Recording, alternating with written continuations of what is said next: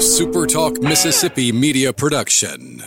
This is a Thunder and Lightning exclusive here on Super Talk Mississippi. I'm Brian Haydad, and I'm joined now by the coach of the reigning national champion. I say that every day on Super Talk Mississippi on Sports Talk to Irk Richard Cross. But today we got Chris Lemonis on the line with us. I know the question you've probably gotten the most since that has happened is, has it sunk in yet? So I'll jump on board. Has it sunk in yet? It has sunk in. It was great, a lot of fun. We're celebrating this upcoming weekend against Kentucky. That whole team's coming back, but it's kind of sunk in, and now we're in a move on to the next year stage. I mean, it was obviously a lot of fun, but everybody in the country is ready to play us now, so we got to get ready to go. And that sort of it leads into my next question. Is there a change in mentality? Is there a change maybe in the way that you coach now that you're the hunted and not the hunter? No, I think we've been the hunted even, ever since we've been here, we've been a top 10 program. So I just think we have to get our guys prepared to play to their highest level. And that's really all we can control. And, we've heard a lot of defend the national championship. And the reality is this team that I have now did not win a national championship. Some of them did, but this is a new team, new challenges, and we're looking forward to attacking the next year and just getting into the season and building this ball club and its identity. When you look at the fans who came to Omaha and set record crowds there, and then you look at the fans who showed up for the national championship celebration a week after that, and then you look at the crowd you're able to bring in on a Friday afternoon for a scrimmage in the middle of football season, do you feel like you've garnered even more fan support from an already fanatical and loyal fan base? Do you feel like there's even more fan support now for Mississippi State baseball than ever before? There may be. I don't. It's so big to start. I mean, it's hard to imagine. I have people come up to me all the time and say, "Coach, we were there," and it's a thank you. We just appreciate you.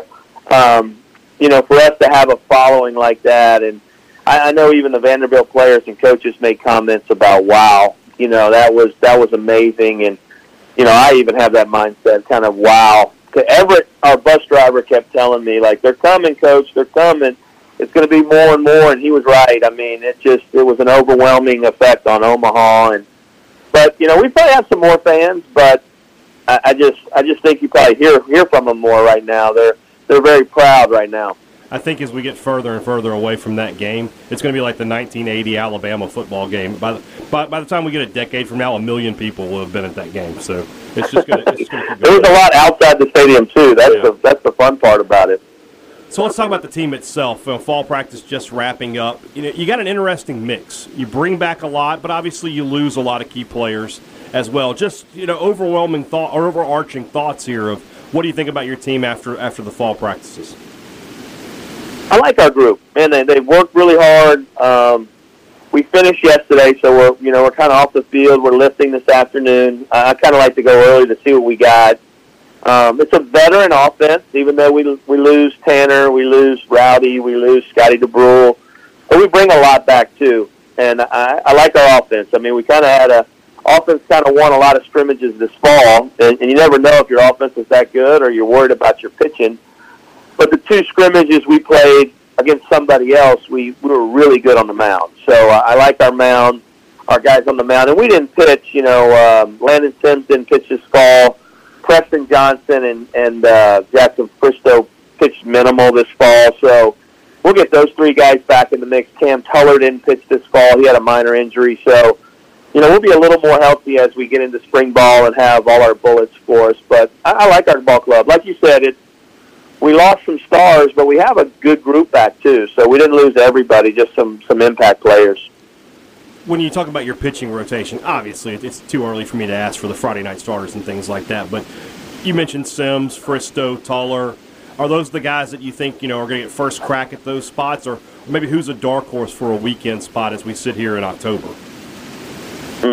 That's Landon, we're trying to make Landon a starter. I'm hoping he's our Friday night starter. Mm-hmm. Just because of his experience and stuff and success that he's had. After that, you got a lot of candidates. I mean, it's Jackson Fristow was one, Preston Johnson, Parker Stinnett, an older arm for us, had a really good fall. Has been pitching at a high level. And then we got some of our young guys, some of our younger players, a Pico Cone or a Jack Walker got, they got a chance to get in there too. And we got some other candidates. I mean, we really have a nice depth of our lineup. I'm just trying to keep some of those bullets at the back of the game, so we can finish out some games. It's hard to close in this league, so you got to have some special arms back there. And you had one of those last year with Landon Sims, but obviously you talk about him moving to the front of the rotation there. Who were some candidates to take over then in the ninth inning? Well, I think you got Casey Hunt, had a good fall, Mikey Tepper, the Stone Simmons, the Brandon Smiths. Last year we went into the season just trying to, finish by committee or letting one guy throw 3 innings. I mean, the first game of the year, Landon Sims came in and threw 4.5 innings. So we really didn't have a closer, 1-inning closer per se until the very end of the year with Landon.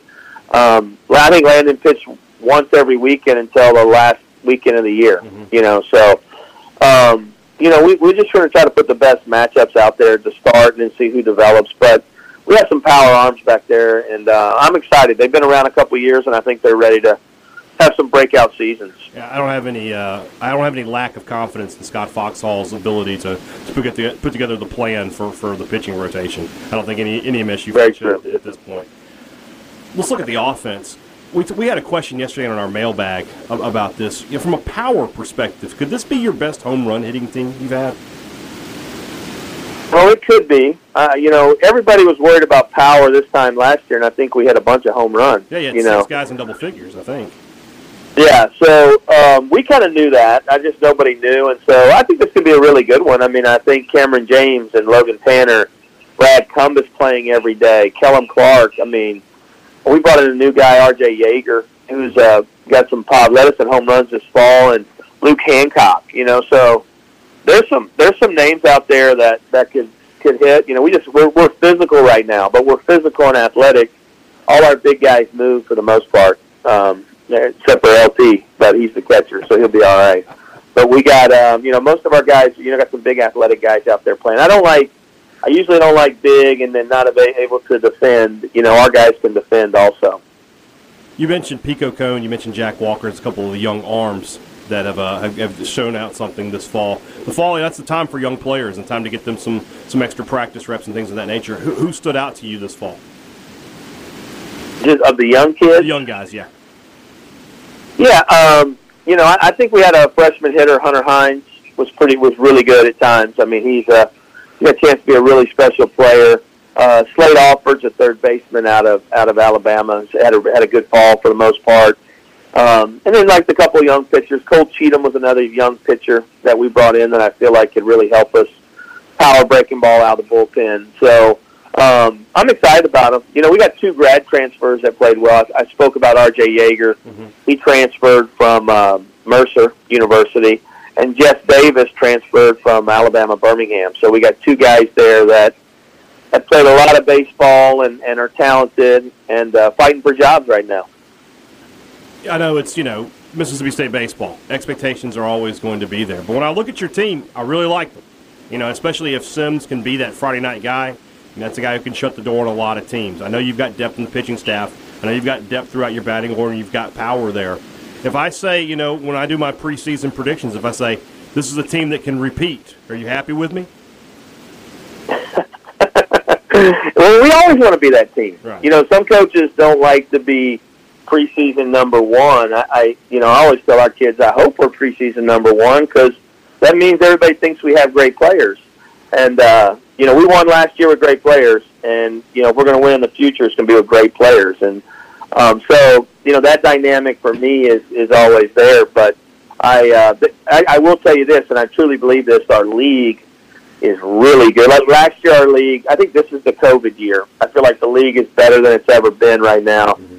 And it's some crazy offenses, especially in the West. I mean, if you look around our division, LSU and Arkansas and Ole Miss and us, you bring back some really older, talented offenses this year. The key is going to be who can pitch, and I think that's going to be a big key. One last question. I was looking at the schedule today. When will the non-conference, do you have an idea of when the non-conference schedule will be completed? any day now. We're waiting on one contract to be signed, so that's kind of what our hold up. We don't like to put it out, and then we don't have our ESPN schedule yet, so we're kind of. I don't want to put out a weekend and then all of a sudden ESPN moves us up a day. Mm-hmm. So we're going to be any day now. Probably next week, I would imagine, that we put something out. It's a good non-conference, so I think our fans will enjoy it. Looking forward to it, but dang, it's a long time until February. We look forward to getting back to Dudy Noble Field as soon as we can. Coach Chris Lemonis, again, coach of the reigning national champions. Thanks for joining me, man. I really appreciate it. Thanks, Brian. Y'all have a great day. A SuperTalk Mississippi media production.